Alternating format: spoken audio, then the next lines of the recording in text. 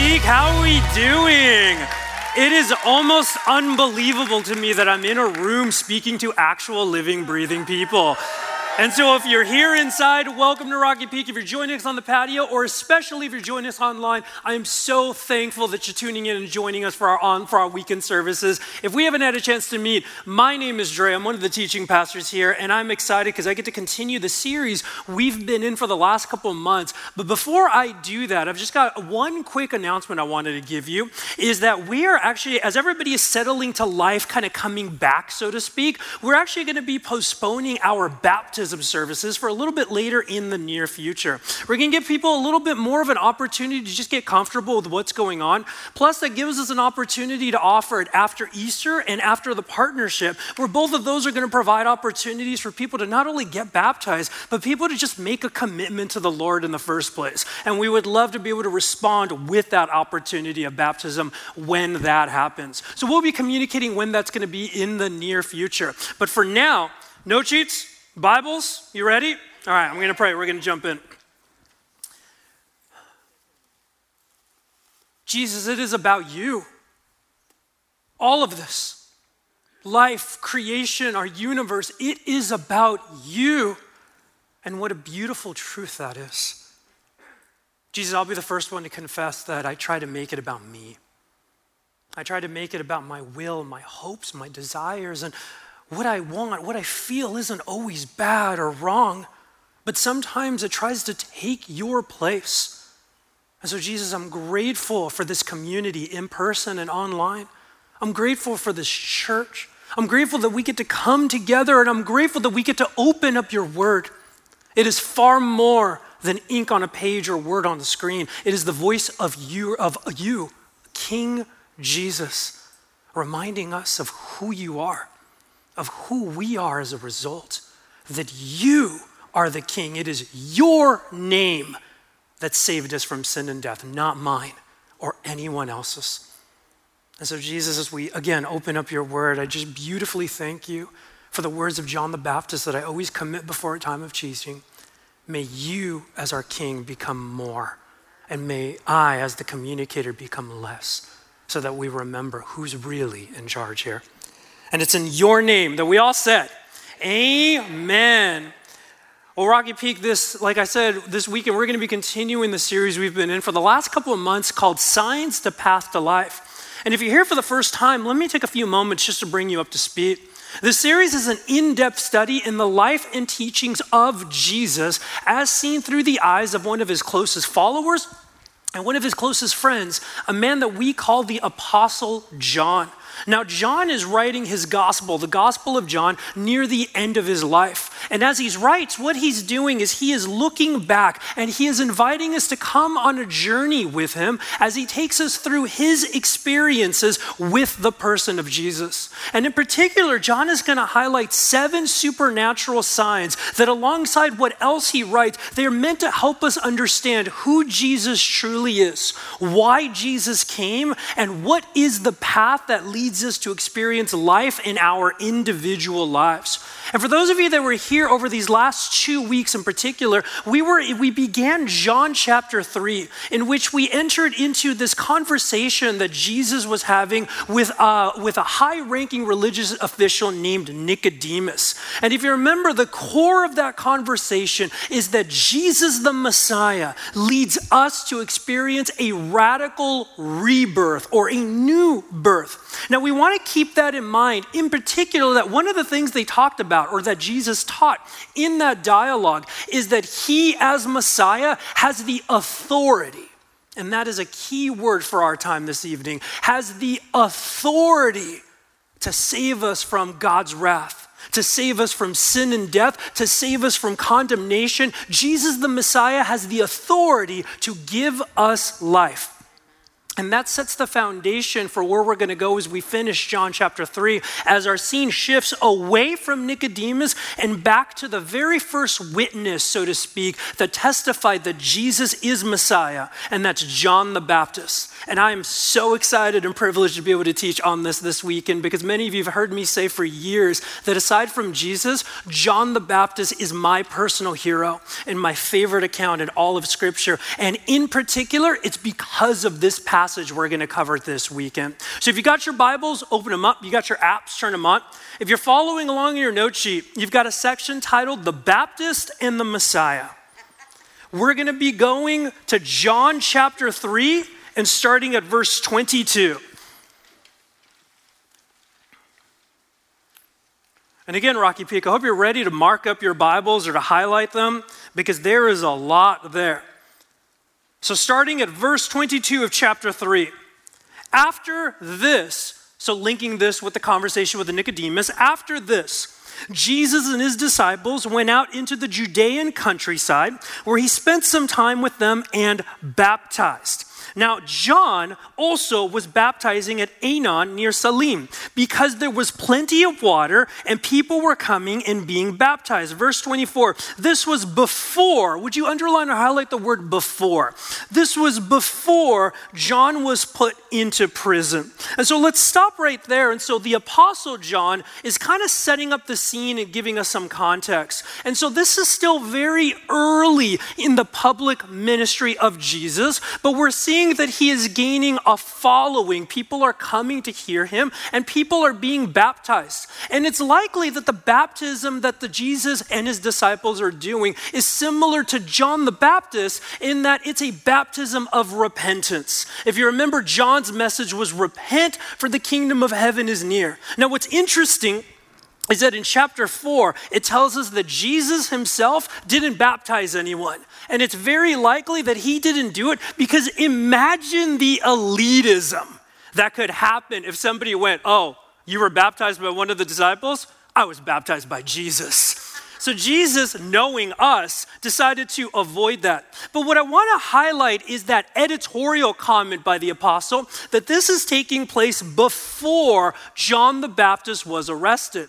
And so what we're going to read is a prequel, so to speak, to the ministry of Jesus. Because in the first three Gospels, Matthew, Mark, and Luke, Jesus' ministry in those Gospels begins, or rather the account of that begins in Galilee, in the northern region after this. And so John is filling in some context of what happens before that. And so what's kind of cool is we see how the Gospels complement each other, and he's giving his readers kind of a chronological note for this. And what I really appreciate about this is that it paints a picture of sometimes we don't often see of a partnership between Jesus and John the Baptist.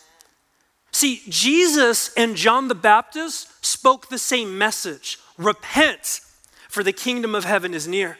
John had been baptizing through that message, and now Jesus is doing this as well. They are partners in the same mission.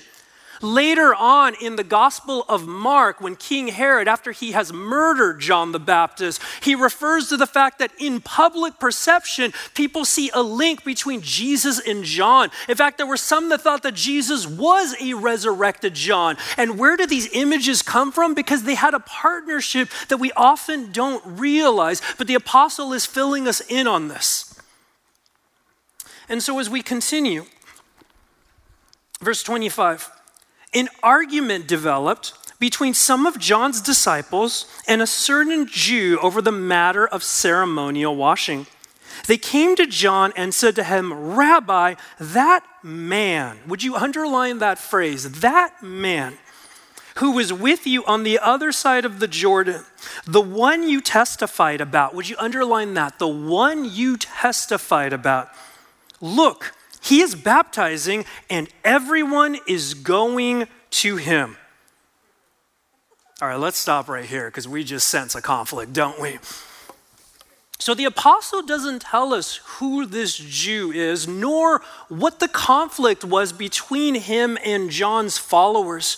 Likely because we've seen this again earlier in the Gospel of John. This was a conflict over the idea of baptism in and of itself.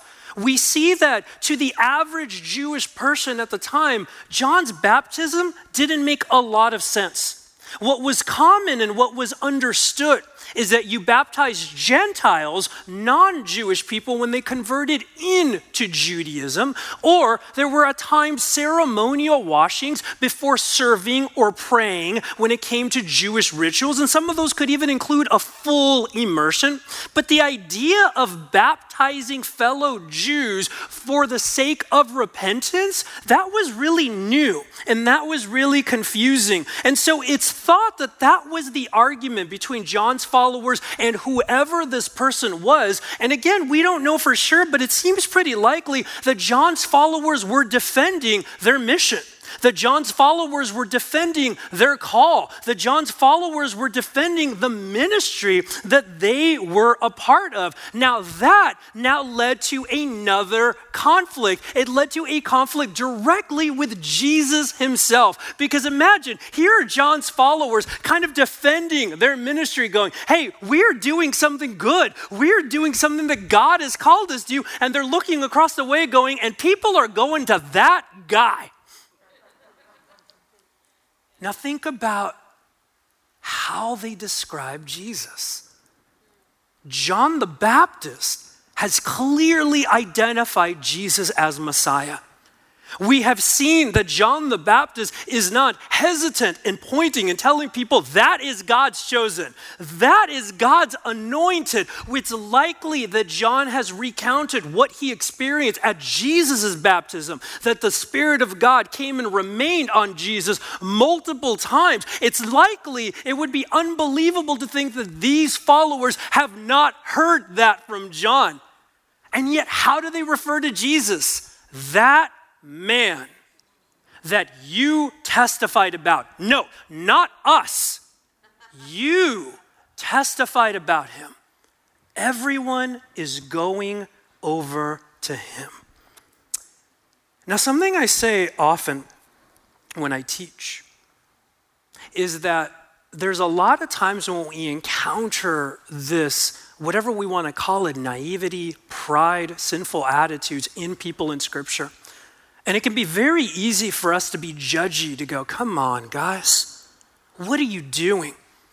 And while there is an appropriateness to that response, it's easy to become judgy and not realize that they are actually far more relatable to you and I than we care to admit. And so we actually need to unpack this a little further and understand what is going on here. See, the disciples of John the Baptist, they weren't your average Jew at the time. See, John was not an average religious leader. John was the last of the Old Testament prophets. John had come to prepare the way for the Messiah. John was doing something radically bold, new, confusing, and he was rattling the social and religious norms of the time. And so to not only accept the message that John the Baptist was teaching, but to become a follower, a disciple, a partner in the ministry that John the Baptist was doing, it meant that you had experienced a new depth. You had experienced a new passion, a new fire when it came to pursuing the Lord God. It meant that you were sacrificing a level of comfortability. You were sacrificing a level of relationship, a level of acceptance. It means that you were experiencing surrender. These are people that genuinely loved God. These are people that were willing to respond and sacrifice for the sake of God. And yet what's happening is that Jesus now crossed a line. Jesus now represented a disruption to how they believed things should be. Jesus had crossed a line. And when I think about that, I realize, oh my goodness, I am them. We are them, aren't we? See, as Christ followers, we are all called to follow Jesus with a whole heart. As Christ followers, that means that we are called to release and surrender to the will of Jesus, our King.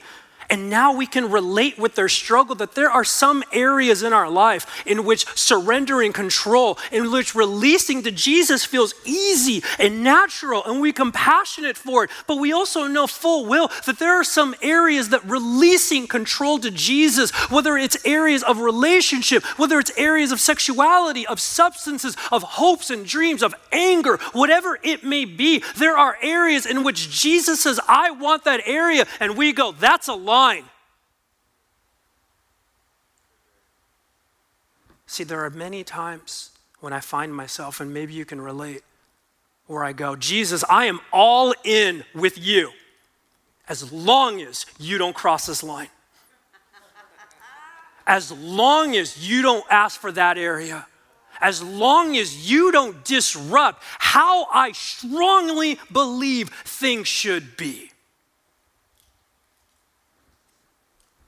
What's that area in your life right now that is causing you to go, everyone is going to him, and that's wrong? Now, everyone is an exaggeration, right? John was still drawing people.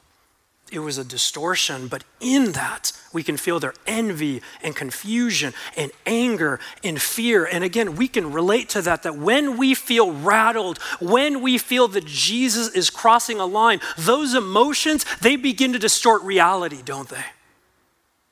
Those emotions begin to teach us a lie. And so what do is we fight.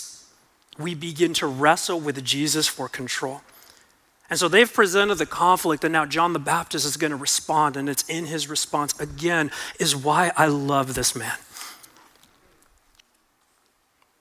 Verse 27, to this John replied, a person can receive only what is given them from heaven.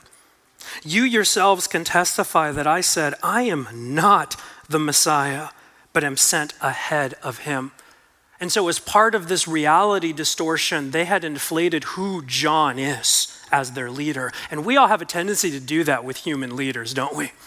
And so John is bringing them back to earth going, whoa, I am not the Messiah. And you have heard me say that.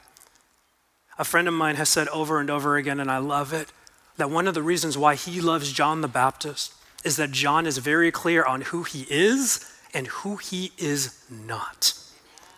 And we're not going to go over that, but there in your note sheet, I put 3 times in which John testified that he is not the Messiah, but that Jesus is. Verse 29, John gives this metaphor. The bride belongs to the bridegroom.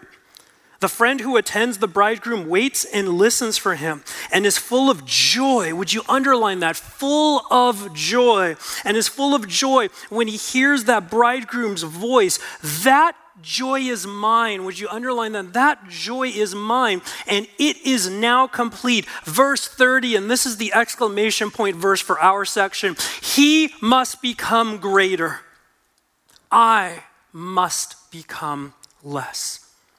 He must become greater.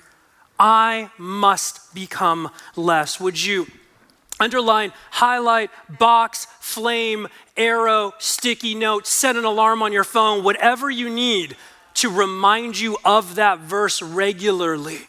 Because that is the foundation of not just our passage, but to me, I strongly believe this is the foundation of what defines what it means to follow the Lord Jesus. He must become greater. I must become less.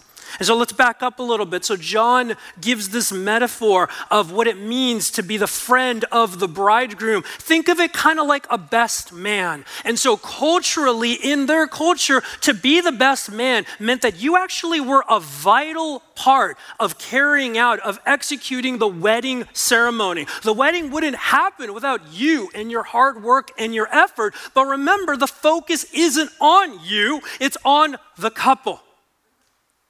And so he's painting this picture that as the best man, so to speak, his joy is in doing the work and seeing the focus come to the one who he was preparing this for, to the main event, Jesus the Messiah. And so what I love is that John is really telling us that his joy is for all he come in contact with to not only see, but to truly experience that not only is Jesus Messiah, but Jesus the Messiah is in charge.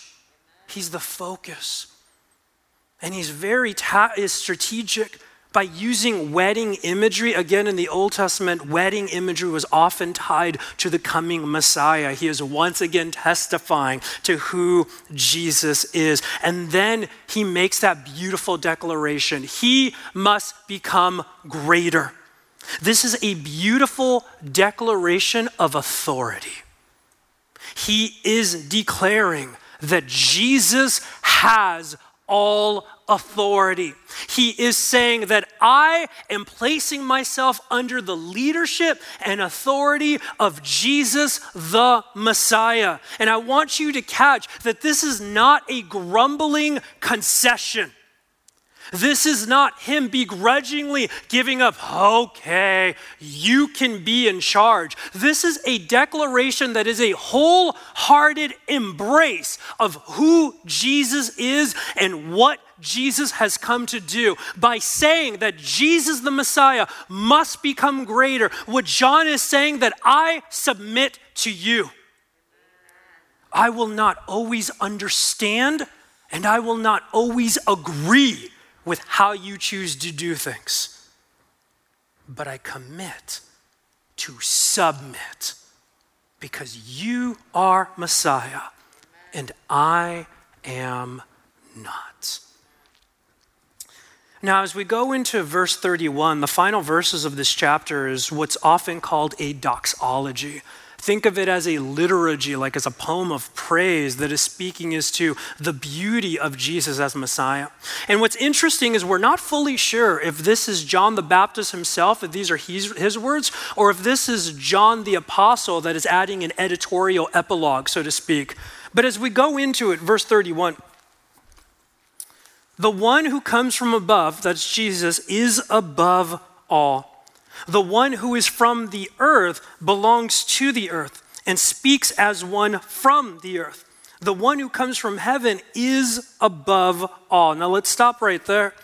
So the point is being made that Jesus comes from above and we come from the earth. Again, this is imagery from Genesis with Adam being created from the earth. And because we come from the earth, we have limitations. As created beings, we have limitations. And we could stand up here and rattle off the numerous limitations we have.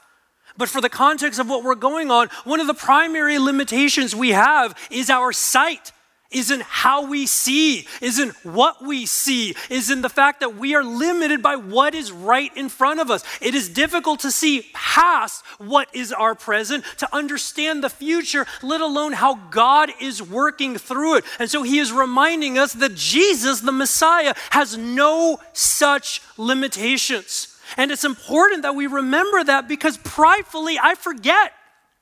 Pridefully, we forget that we have limitations, don't we? Pridefully, we want to believe this lie that I have no limitations. That's why my way, my plan, my will, that's why it's better than God's. And we need the word to put us back in our place.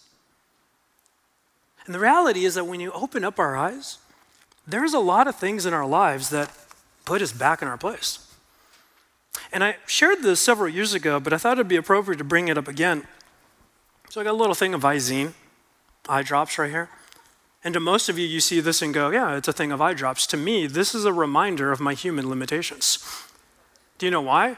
Because I'm one of those that I am a massive baby when it comes to having to put in eye drops.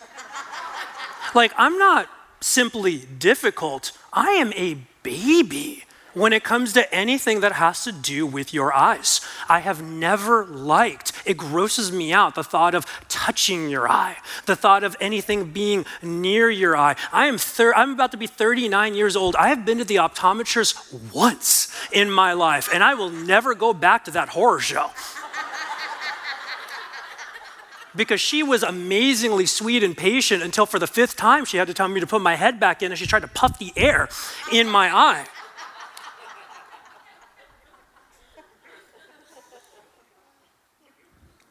I intentionally keep one of these in sight because it reminds me that I am not as all-powerful as I think I am. Jesus does not have the limitations that I do. And so this doxology continues. Verse 34, for the one whom God has sent speaks the words of God. Verse 32. He testifies to what he has seen and heard, but no one accepts his testimony. Would you underline that? It's talking about how Jesus and his truth is rejected. But no one accepts his testimony. Verse 33, whoever has accepted it has certified that God is truthful. Would you underline that? Has certified that God is truthful.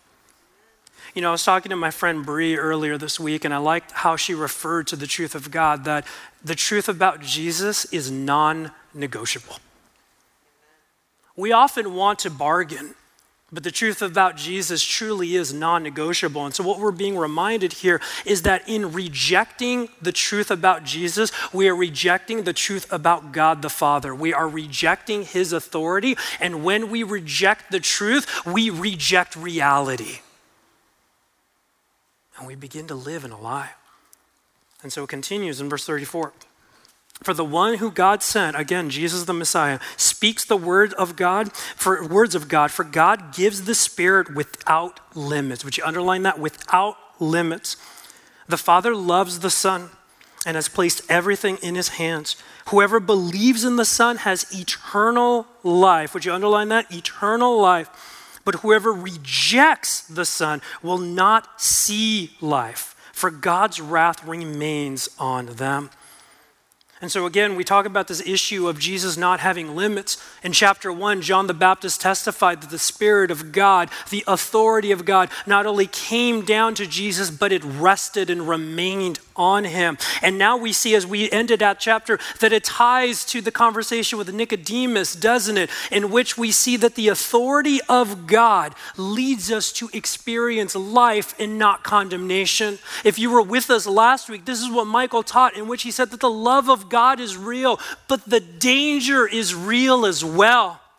And it's through a greater Jesus that we experience life instead of death. Amen? And so thank you for your word, Jesus. And so as we leave our passage today, what I want to do, just with the time we have left, is this entire series has been about how this gospel is revealing the truth of who Jesus is. And I think this section in particular reveals two key truths, not only about what it means that Jesus is Messiah, but how we are to see and understand the authority that Jesus has because he's Messiah. And so there in your note sheet, you've got a section titled Redefining Authority, and your fill-in is this: Jesus has God's authority.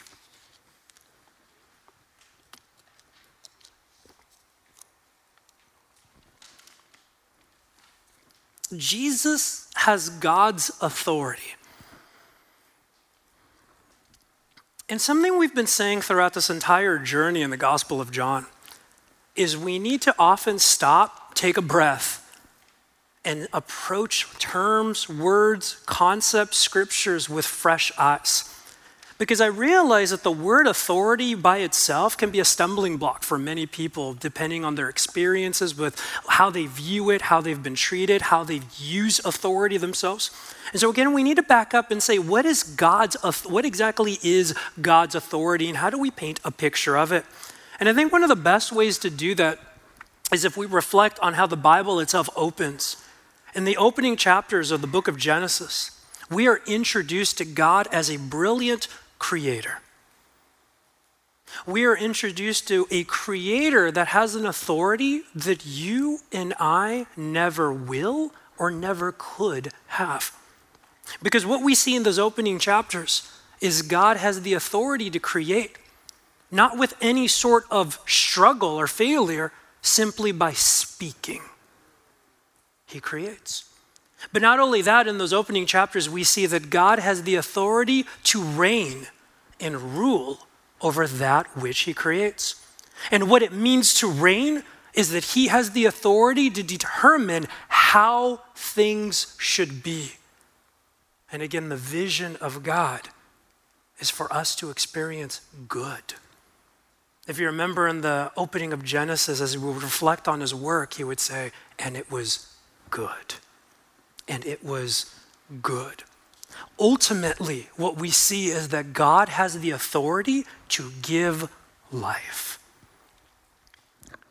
to his creation, to people, and not just in this life, but for eternity in the next as well. And that is the destructiveness of sin. That sin is an outright rejection of God's authority in our lives. And the deception in that is when we reject God's authority, what we are really doing is we are rejecting life. We are rejecting the source of our life. And this is spiritual warfare at its deepest level. This is what the enemy wants. Later in John chapter 10, Jesus is going to describe the enemy that he comes to kill, steal, and destroy. And what the enemy wants is to see death come on all of us, to see death come into our culture, to see death come into our relationships, to see death come into our world. Because when we go back to his earliest temptation in the garden, when he was talking to them about rejecting God's authority, their response was, but God said if we didn't do this, we would die. And the enemy's response was, surely you won't die. His goal is death. And he accomplishes it through rejection. Reject God's authority. And yet, it was after our rejection in Genesis chapter 3 that while there were significant consequences and even a separation, God did tell us that one day one would come that would crush the head of the snake. In the authority of God, would crush the head that represents sin, death, and darkness, and would bring life back to a broken creation. And then as we fast forward, we see that that person to come is Jesus. There in your note sheet, from the end of Matthew's gospel, Jesus says that all authority in heaven and on earth has been given to me. And as we've established the authority to give life and the authority to rule over all. And we see this throughout the life of Jesus, even at the very beginning. There in your note sheet from Mark chapter 1, the people were amazed at Jesus' teaching because he taught them as one who had authority. Would you underline that? As one who had authority, not as the teachers of the law. In talking about that verse, Tim Keller, a pastor in New York, says this, that Jesus didn't just clarify something that they already knew or simply interpret the scriptures in the way the teachers of the law did. His listeners sensed that somehow that he was explaining the story of their lives as the author, and it left them dumbfounded. And so when we say that Jesus has God's authority, do we see that this is a massive paradigm shift for us in our hearts and in our souls? Because what we realize is that to be under the authority of Jesus, to be under his leadership, to pursue obedience to the life that Jesus has modeled, has called us to live, is not simply to check a box to say that we are good little Christians, but to be under the authority of Jesus is the path to life. And Christ followers, we need to not only be refocused of this, but we need to cling to this truth. We need to cling that it is the authority of Jesus that leads us to life, because we know full well the struggle that at times that is easy and seemingly natural, and at times that could be the hardest thing we have ever been asked to do. Remember the idea of a line. There are going to be times in our life when the idea, the thought, the calling of submitting to the authority of Jesus is going to feel like the opposite of life. It's going to feel like we're losing everything we thought defined us, everything we thought gave us life. We're going to feel tempted to reject his authority so that we can experience life. We are going to wrestle with God, even though we're wrestling because we want the same thing. We just disagree passionately on how to get there. And we need to cling to this truth that it is only under the authority of Jesus that we experience life. Let me illustrate it with a couple of key things that Jesus calls us to be, but at many times they represent the line we don't want him to cross. See, in Luke chapter 17, Jesus teaches on forgiveness. And it's one of many times in particular that the New Testament teaches that as Christ followers, we are now being empowered to be a people of forgiveness because we have received a great forgiveness. And so Jesus says specifically about our church family that if your brother or sister has sinned against you, we'll rebuke them. Now that part sounds really good, right? Rebuke them. But he goes on and says, but if they repent, forgive them. And hearing that for many of us is a line. Think about just these last 12 months. There's a lot of us in here that we have been deeply hurt by people that we called friend. There's a lot of us that have been deeply hurt by people that we called a brother or sister in Christ. There's a lot of us that have been deeply hurt by our church or by someone in our life group, maybe our leader themselves. And maybe we felt hurt for right reasons and maybe for prideful reasons. But here we are with the words of Jesus. Who are we supposed to be? We're supposed to be a people that are learning to forgive. And often the tendency is to focus on what we're going to lose. But if I let go, they haven't made it better. They're still going to continue down this path. If I let go of control in the situation, I'm going to lose. I'm going to lose more than I put in. And again, that's the tendency. That's the old way of thinking. But what Jesus is saying is that under his authority, by doing what he modeled, by doing what he called, by doing the difficult thing that we can only do through the supernatural power of him in us, by learning to forgive as he has forgiven us, we don't lose. We experience life. Another example is in John chapter 13. Jesus washes the feet of his disciples. And in that, he radically serves us, a people that are flawed, a people that make mistakes, a people that frankly don't deserve it. And again, that sounds really good, doesn't it? But then he gets up and he calls us to do the same thing, to lay down our lives, to sacrifice, to lay down our right to be right, our freedoms, to serve those that do not deserve it. And again, for many of us, that can be a line. Jesus, no, I'm okay with serving radically these people or those people in my life or those people that think the same way I do or this, but no. Going over there, doing that, washing the feet, so to speak, of, quote, them, that's a line. Jesus, I would lose. Jesus, I would lose so much. I would lose comfortability. I would lose emotional energy and exhaustion. I would lose freedoms. I would lose rights. Whatever it may be, again, the tendency is to focus on what we're going to lose. But remember, the truth that John the Baptist has modeled for us is that when we place ourselves under the authority of Jesus, it's not about what we're going to lose because we're going to gain life. Life when we obey. And that actually leads to the second fill-in. The second truth is that Jesus' authority leads to joy. And that sounds like a paradox, doesn't it?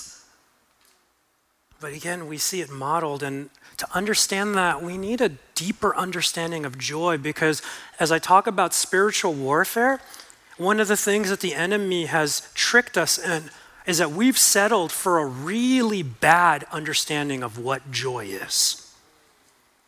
We often view joy as being the same thing as simply being happy or comfortable. But to be happy, to be comfortable is completely dependent on our circumstances, and it's also temporary. And so when it comes to joy, often that's all we could think is what makes me happy, what makes me comfortable, and I want to fight for this. But understand the gift that Jesus gives us is joy. He wants to give us something far deeper, far bigger, far more than what we can see. He wants to give us an overwhelming gift. And I like to picture it like this. I got a big old jar of cinnamon here, right? And again, for a lot of you, this is just like an average seasoning. For me, this is my life. I adore cinnamon, and I will put it on everything I possibly can, even things that might be considered inappropriate to put cinnamon on. But I won't just put a dab of cinnamon on things. See, I think there's a difference between me and normal people, that there's people that understand what an appropriate level of cinnamon is. And then there's people like me that I would describe my palate as aggressively cinnamon, is what I want. I'm not satisfied until I'm overwhelmed by it. And the reason I bring that up is not just to give us a moment to breathe, but it really illustrates a beautiful truth. That the joy that Jesus wants to give us is overwhelming, is deep, but we can't experience it without his authority.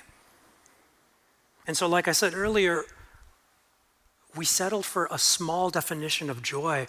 A true definition of joy has nothing to do with our circumstances, but it has everything to do with who Jesus is. Joy is rooting our lives in the non-negotiable, that Jesus is Messiah, that Messiah is here, and Messiah is giving us life in all circumstances. And what's beautiful about that is that when we are rooted in the non-negotiable, when life shakes everything up, it cannot take away our joy, because it cannot change who Jesus is. There is still joy in the tears and the sorrow. There is still joy in the anger and frustration. There is still joy in the failure and the despair. There is still joy in the confusion and the disagreement. In fact, in Matthew's gospel, we are told, blessed are those that mourn. We are called to mourn because there is still joy in that. In James, in the New Testament, we're told, consider it pure joy when you experience trials, not because we are to minimize the pain that we feel, but despite what is going on in our lives, Jesus is still Messiah, and he is still in control. I like how it's put there in your note sheet. I kind of quoted it a little bit earlier, that John finds his joy not in grudgingly conceding victory to a superior opponent, but in wholeheartedly embracing God's will and the supremacy it assigns to Jesus. And so, Rocky Peak, I think as we leave this passage, we have a very important opportunity.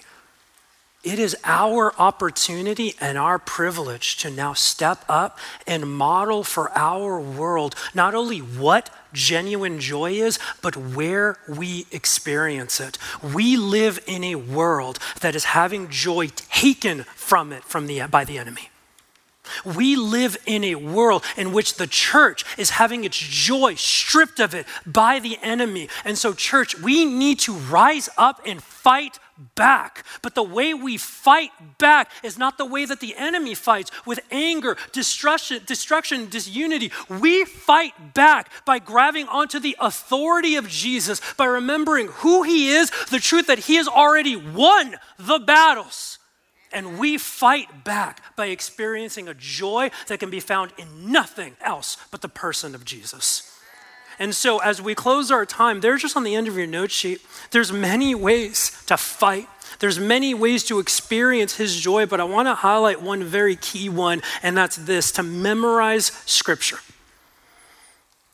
And I talked about this several months ago, and I want to bring this up again because I think often that warfare, that battle that happens between accepting and rejecting the authority of God happens in our minds. And the truth of the matter is, whoever has the loudest voice in your head is whose authority you're under. Whoever has the loudest voice in your head is whose authority you're under. And so an intentional step is to memorize scripture, because what happens when we do is that we take the voice of the Messiah, of King Jesus, we put it in our heads, and the voice of Jesus begins to silence the other voices. And it speaks life directly into our minds, our hearts, and our souls. You know, this wasn't always a common practice of mine. And a little over a year ago, it felt like out of the blue that the Lord is like, you really need to focus on memorizing scripture. And I didn't understand why. And so many of the scriptures he called me to memorize all had a similar theme. They were about God leading when you don't know where you're going. And I was like, okay, God. And then COVID happened. And everything within those last 12 months. And I realized looking back, during these last 12 months, there have been a lot of voices competing for authority in my life. God, you were preparing me with your voice to stay focused on you and you alone. And so there in your note sheet, my charge is pretty simple. Memorize John 3:30. He must become greater, I must become less. It's a reminder, it's a celebration, it's a declaration of who Jesus is, of what it means to be under his authority, and what it means to experience life and the joy that comes with it. Amen? Let's pray together. Jesus, we thank you for your authority. And again, that might sound like an odd thing to give thanks for. But as now through the Gospel of John, through your word, we've gained together a bigger view of what it means. A bigger understanding of what it means to be under your leadership, to listen and follow, as we often say here at Rocky Peak. That it's your authority, it's through obeying you, through living the life you are empowering us to live. By following your model is how we experience life to the fullest, as you're going to tell us in John chapter 10. By living under your authority is how we stand up and win the spiritual battles. By living under your authority, by experiencing the joy that can only come from you, is how we fight against the lies of the enemy, is how we silence the other voices in our head and replace it with the true King, the one voice of authority above all else. And so Jesus, we need to submit. And I'm sure as we've been going through your word, for many of us, there's been a line that's been revealed or that we've been reminded of. And for all of us, that journey of submission is going to look different, but we know you are here, and we might feel nervous or cautious or confused or unsure of how to proceed, but you will lead us. You will guide us. And so we as your church say, Jesus, we let you in. Cross the line, shatter the walls, take what we've tried to hold on so dearly and make something new of it. And through that, we will experience your greater joy. And is it in your name, Jesus the Messiah, that we all said, amen.